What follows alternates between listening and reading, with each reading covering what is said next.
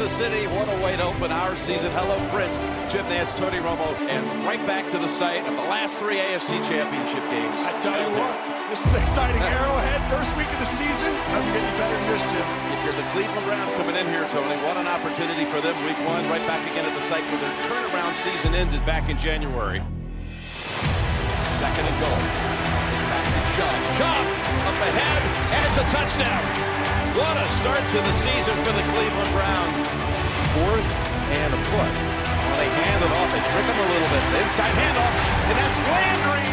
Back into the red zone, putting together another great drive as Chubb has all kinds of room, and he can walk right into the end zone for the touchdown. We're already halfway through the third quarter. Browns have not seen the football in this half. And a 2nd and 8 coming up on the Cleveland 11. Right here is going to be the spot. Somebody over this middle of the ball right here. It's Kelsey. Kelsey reaches for the touchdown. It's Chubb again. Forget what looks like it. Oh, ball's on the ground, Tony. It's recovered by the Chiefs. Was that fast enough for you? The man is there. It's Hill, able to get away from John Johnson, who was in the locker room to start the quarter. And he crosses the goal line for a one-play strike from 75 yards. Extra point makes it 29-27. Hardman, who had a punt return for a touchdown last year. Watch out. Dillon did get a handle on it. And they've got him back at the 15-yard line. Snap is perfect, and really, Dillon just drops it. That is literally the first time he's taken a punt today, right? Quick throw. Kelsey, not stopping him. Finds the end zone for the lead and the touchdown. All kinds of bodies around him. He gets rid of it, and it's intercepted. To ice the game, Mike Hughes.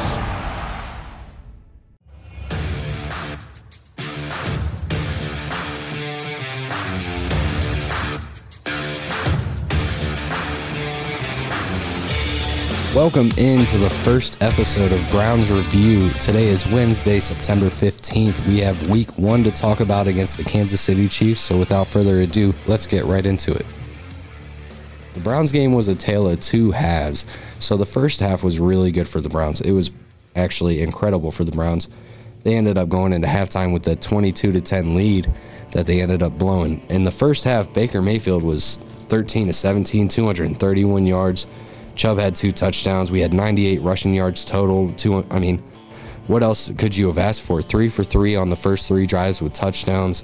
We ended up going for it on the 4th down play on the first drive and getting it. And then Patrick Mahomes tried to do the same thing. Andy Reid wouldn't let him. And then in the second half, everything just kind of derailed. The Nick Chubb fumble, the dropped snap on the punt, and then the John Johnson overran ball that allowed Tyreek Hill to score on that 75-yard touchdown pass. Those are my 3 plays that really defined the loss in this game. The 3 plays that realistically lost the game for the Browns.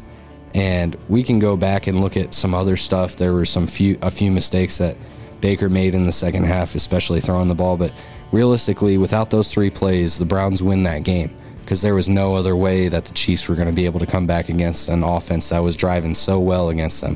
One of the things that I do want to point out is that the defense could have played a little bit better, in my opinion. I know that it's a lot to ask to stop the Chiefs and that 3-headed monster they have in Tyreek Hill, Travis Kelce, Patrick Mahomes. Realistically, the Browns needed to do something a little more on defense. They had to find a way to stop them. So the linebackers, I feel, missed a few tackles. They lacked a little bit of aggression, and the corners played a little bit soft. The defensive line, not so bad. I thought they did a really great job stopping the run. Clyde Edwards-Helaire had a long day, had a tough day. We only had the 2 sacks, the Joe Jackson sack, and then the sandwich Patrick Mahomes in between Clowney and Myles Garrett. So outside of that, the defensive line, really wasn't much of a factor outside of keeping Edwards-Helaire from running all over us. Because the linebackers, like I said, they lacked a lot of aggression. I felt like they were moving slow. Anthony Walker seemed to be the only guy out there at times, I feel, as a linebacker. Mack Wilson missing a few tackles again.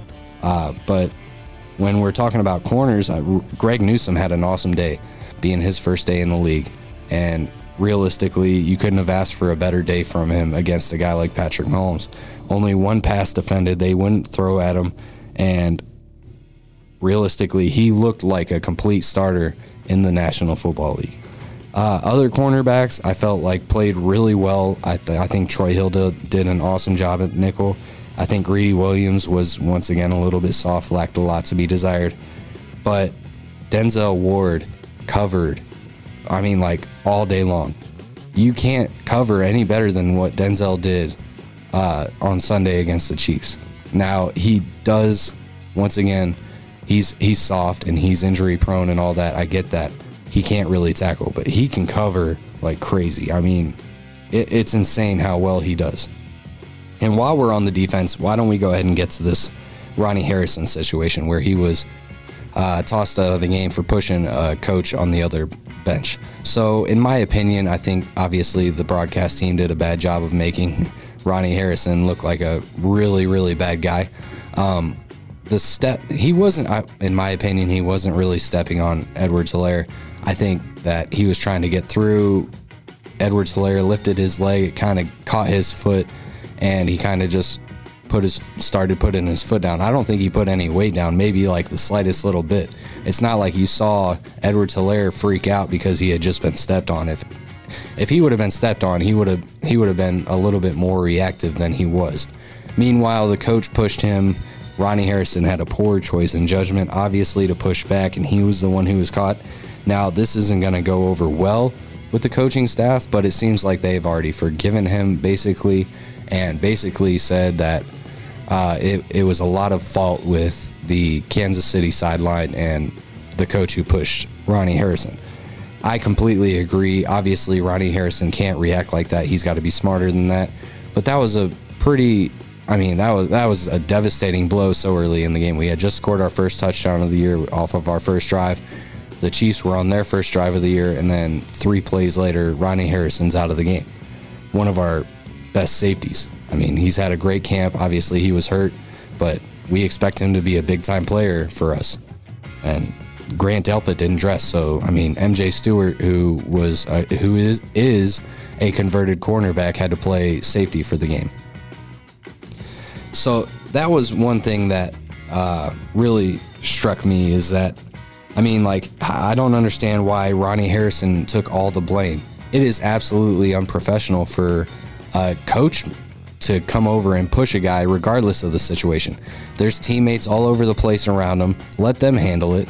You don't need to be getting involved with other players as a coach. That's very unprofessional, not something that the NFL stands for, and something that probably will be punished at some level. I don't know to what extent, but I got to assume there's some kind of fine.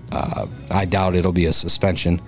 You can't push a player like that, regardless of the situation. Keep your hands off of him like that. Look, if you want to pull him or help him out, that's fine. But don't go over there pushing somebody. It doesn't make any sense to me.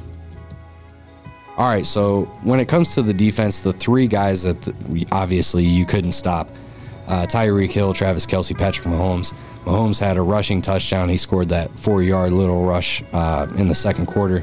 And then Travis Kelce, 6 catches for 76 yards, 2 touchdowns, just a monster. He's always in the mix. He knows where to be. He knows how to help Patrick Mahomes.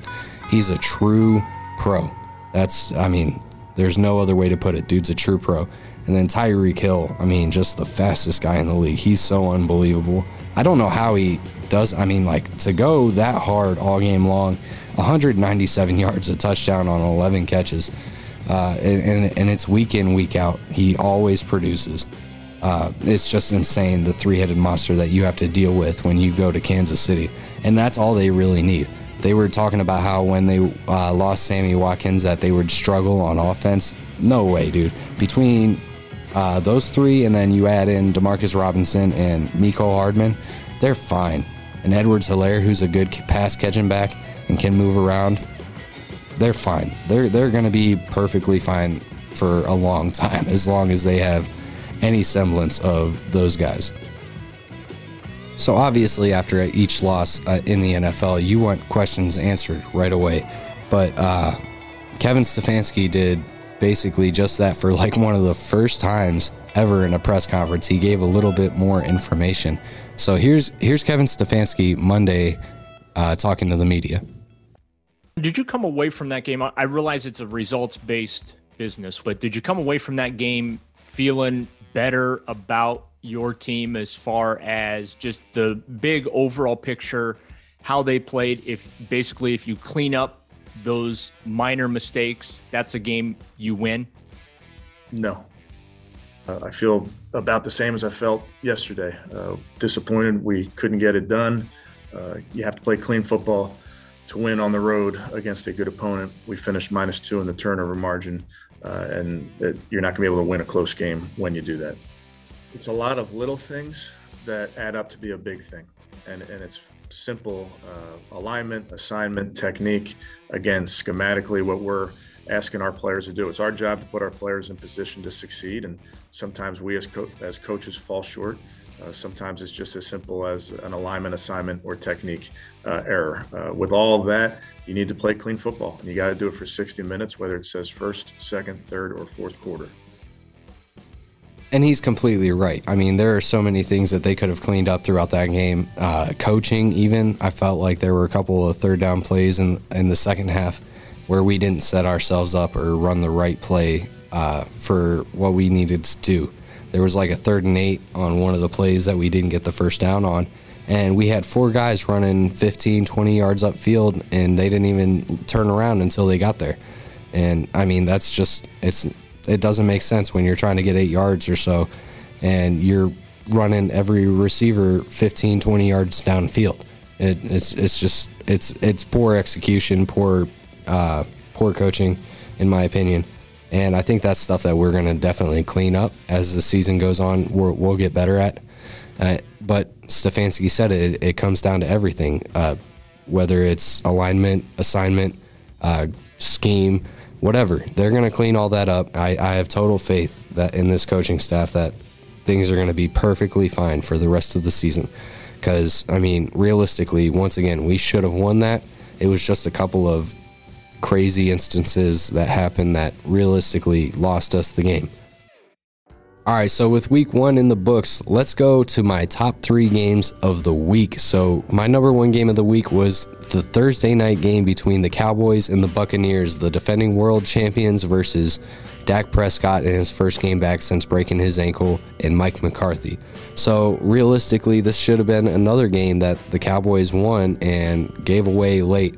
They had the ball with, I think it was a minute and 50 seconds to go where they kicked the field goal, and realistically should have won the game on that. The problem is you left Tom Brady a minute and 50 seconds. They had the ball at like the 35, I believe, with 2 minutes, 30 seconds left, and the Buccaneers had no timeouts.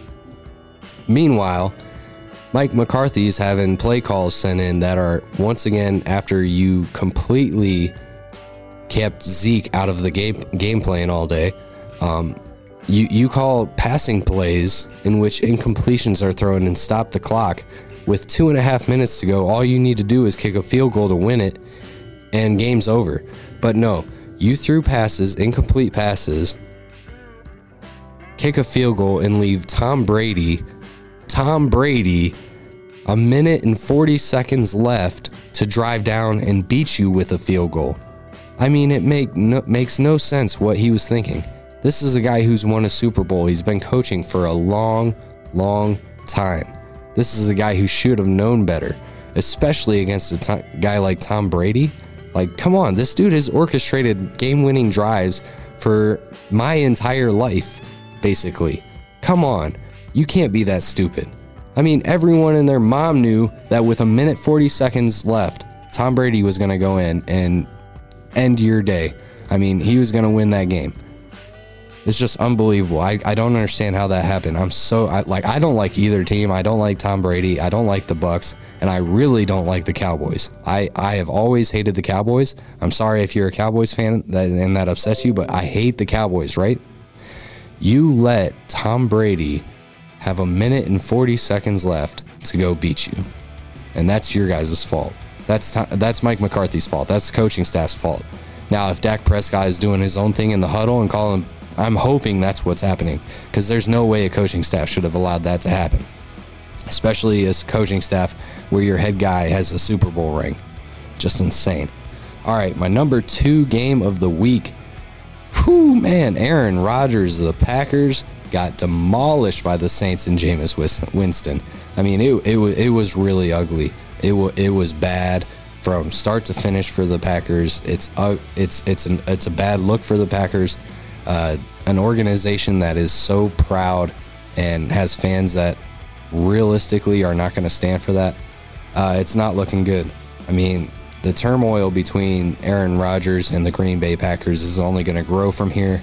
Obviously, it was an ugly situation, but it got even uglier because Jordan Love went in. He, in my opinion, didn't look all that great. And once again, the Packers are in a situation where they're fighting with Aaron Rodgers. Just another situation. Just embarrassing for the Packers, in my opinion, and Aaron Rodgers. As a guy like that in his position, you cannot start off a season after skipping out on training camp and having all this news said about you throughout the offseason. You cannot come in game 1 look like that. It was pretty embarrassing. Now, game 3 of my top 3 games of the week. So game 3 actually helps me in a bunch of different ways, but it is also an interesting game to talk about. It was the Houston Texans and the Jacksonville Jaguars. Now, I say it was an interesting game to talk about. I didn't say it was a good game. It definitely wasn't. It was pretty ugly.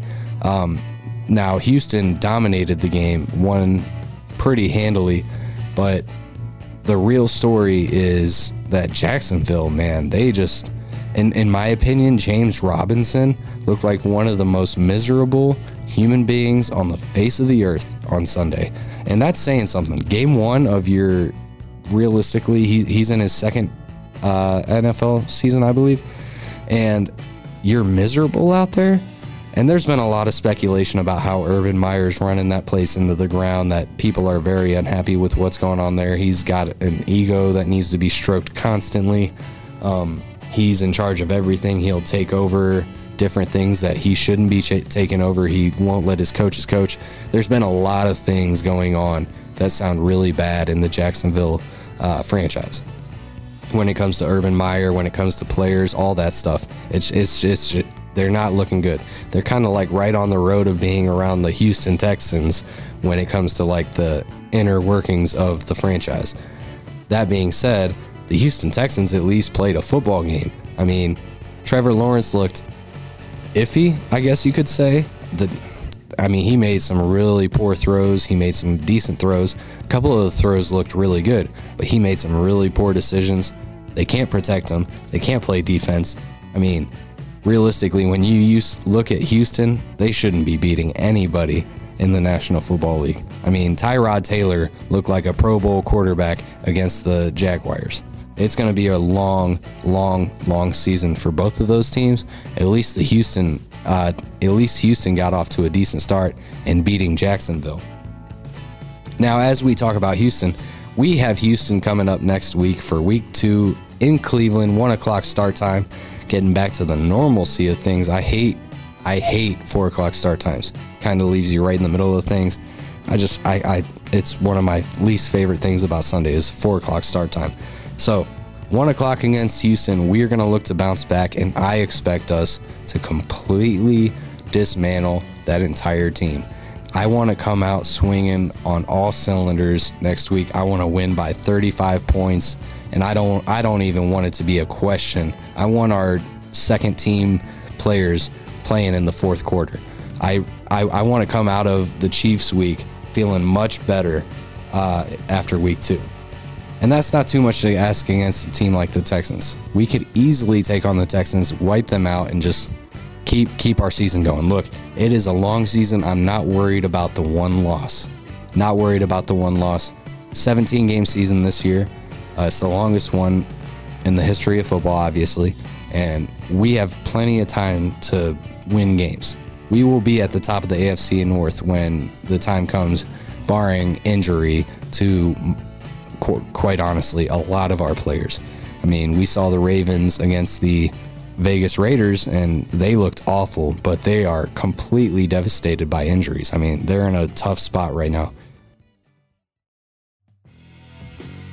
And that brings me to my AFC North spotlight. So for the North, it was a pretty good week outside of the Ravens. I mean, the Ravens looked god-awful against the Raiders. That game in particular was very, very ugly. Both teams played poorly. Derek Carr made some really, really bad throws. He ended up scratching out the win somehow, though. I mean, Josh Jacobs could barely walk. He ended up scoring 2 touchdowns in it. But the Ravens did lose 33-27, and that's huge for us.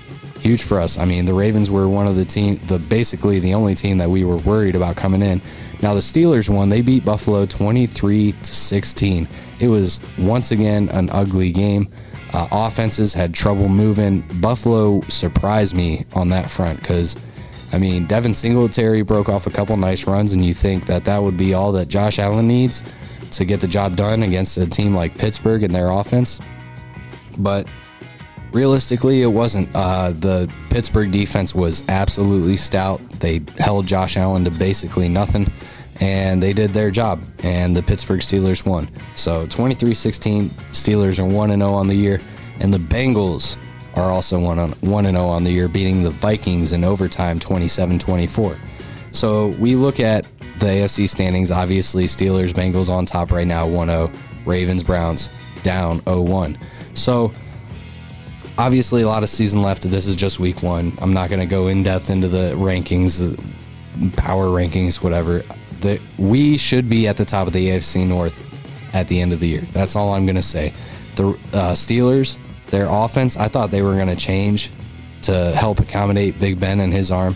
Doesn't look like that's happening. It looks like they're just going to go with the same game plan that they used last year, where they had Ben's arm falling off at the end of the year and they couldn't beat anybody. They went 11-0 and then lost the next 7 games straight. It's just, I don't understand how you come out week 1 and do the same thing you did last year, especially when you have this first round draft pick and Najee Harris in the backfield, and you don't want to use him. That might just me being a little bit fussy that he only scored like 6 points fantasy and I got him. So that's neither here nor there, but they definitely should have done something to change up their game plan and help themselves out even a little bit. So in the game, there were 2 rookies that really stood out to me. Greg Newsome was the first one. I already mentioned that he had a pretty good game. He stood out a little bit. But Anthony Schwartz was the other one, a guy who had no preseason time, very little at least. He got a little bit of action in the last game of the preseason, but a guy who didn't have much training camp either. So we didn't get a very good look at him coming out of training camp or the preseason. So he had to prove himself in crunch time. I mean, he had to prove himself game 1. I didn't think it was going to happen. I mentioned in my podcast, I thought they were going to test him out in game 2, game 3, and see where we go from there. But for the Chiefs, I didn't think he was going to be put to the test. But he was, and he succeeded. Check out his highlights from game 1. Baker goes back to the right side. Target is there. Passes 2, and the Browns have a first down at the 22. That's the rookie Anthony Schwartz out of Auburn. You're hurting our football team. And he told them honestly, and I love that. That was a great decision by Odell. Down the field, wide open is Schwartz. And the rookie tries to catch it on the rebound, and he does. He bobbled it, but going to the ground, he somehow was able to pull it in for 44 yards. 2nd and 6. Toss it to Schwartz with Mayfield out in front. And Schwartz able to pick up a gain of 17. And these are the type of plays. I mean, this is wide open. Yeah, so Schwartz has had a really good NFL debut. You can't ask for much more from him for a guy who just barely even got into the preseason. He ended up with 3 catches on 5 targets, 69 yards, and then that carry for 17 yards as well. Really good NFL debut, and I can't wait to see, as long as Odell's out, he's our number 1 deep threat option outside of Donovan Peoples-Jones, who only caught the 1 ball. But I can't wait to see what he has in store for the coming years, because he's only going to get better. I mean, he's still a pretty raw product. He didn't do a whole lot of football at Auburn. He only spent a couple years playing football. He's also the track star, so I'm assuming he spent a lot of time doing that. But now that he's solely focused on football, geez, I can't wait to see what he does in the coming years. All right, as for the Baker Mayfield situation with the interception at the end of the game, a lot of people have brought up the fact that maybe he can't help himself, or maybe he doesn't have what it takes to stay calm under pressure. Anytime anything goes slightly awry, it does seem he kind of tenses up and maybe forces some throws. That definitely happened over Sunday's game. He forced at least 3 throws, but I'm not going to say that interception was egregious or anything. I mean, it's tough to say whether or not he did throw it to, I believe it was Harrison Bryant on the edge. It's hard to say whether he was trying to complete the pass to the receiver or just trying to get it out of bounds. I'm hoping that he was just trying to get it out of bounds. Bryant was not open. Hopefully that hit on the foot was just enough to keep it within reach for the defender, and that's how the game ended. And I don't think that Baker Mayfield has that type of personality where he crumbles under pressure. I don't. Now, we haven't seen him succeed under a lot of pressure yet. In fact, yesterday at the first sign of adversity, things started to go haywire. He missed a few throws, forced a few throws, but on the other hand, he is a competitor. He's been through this before. He's always been the underdog in his life, being smaller than most of the guys he's played against or with in college, probably even high school. But, I mean, I trust him wholeheartedly. I think he's only going to get better and better each game. So quit acting like this was the end of the world, that was the worst throw in the world. It wasn't. Things happen. It was his only interception of the game after playing an immaculate first half, and realistically, he played a pretty decent second half. We couldn't stay on the field. We shot ourselves in the foot a couple times, and that's the end of it, plain and simply. Next week, I think it's going to be a different story for Baker. Once again, he probably won't have to go through too much adversity going against the Texans, but it is going to be a good chance to see how he bounces back from that kind of ending. Can't wait to see it. Once again, Houston on Sunday next week, 1 o'clock. All right, Baker's going to come back. We're going to have a good win. We're going to have a good thing to talk about next week on the show. So until then, guys, thank you so much for listening. I'm Jake Heyer, your host. We'll be back next week to recap the Browns game and lead us into week 3. Have a good day, guys.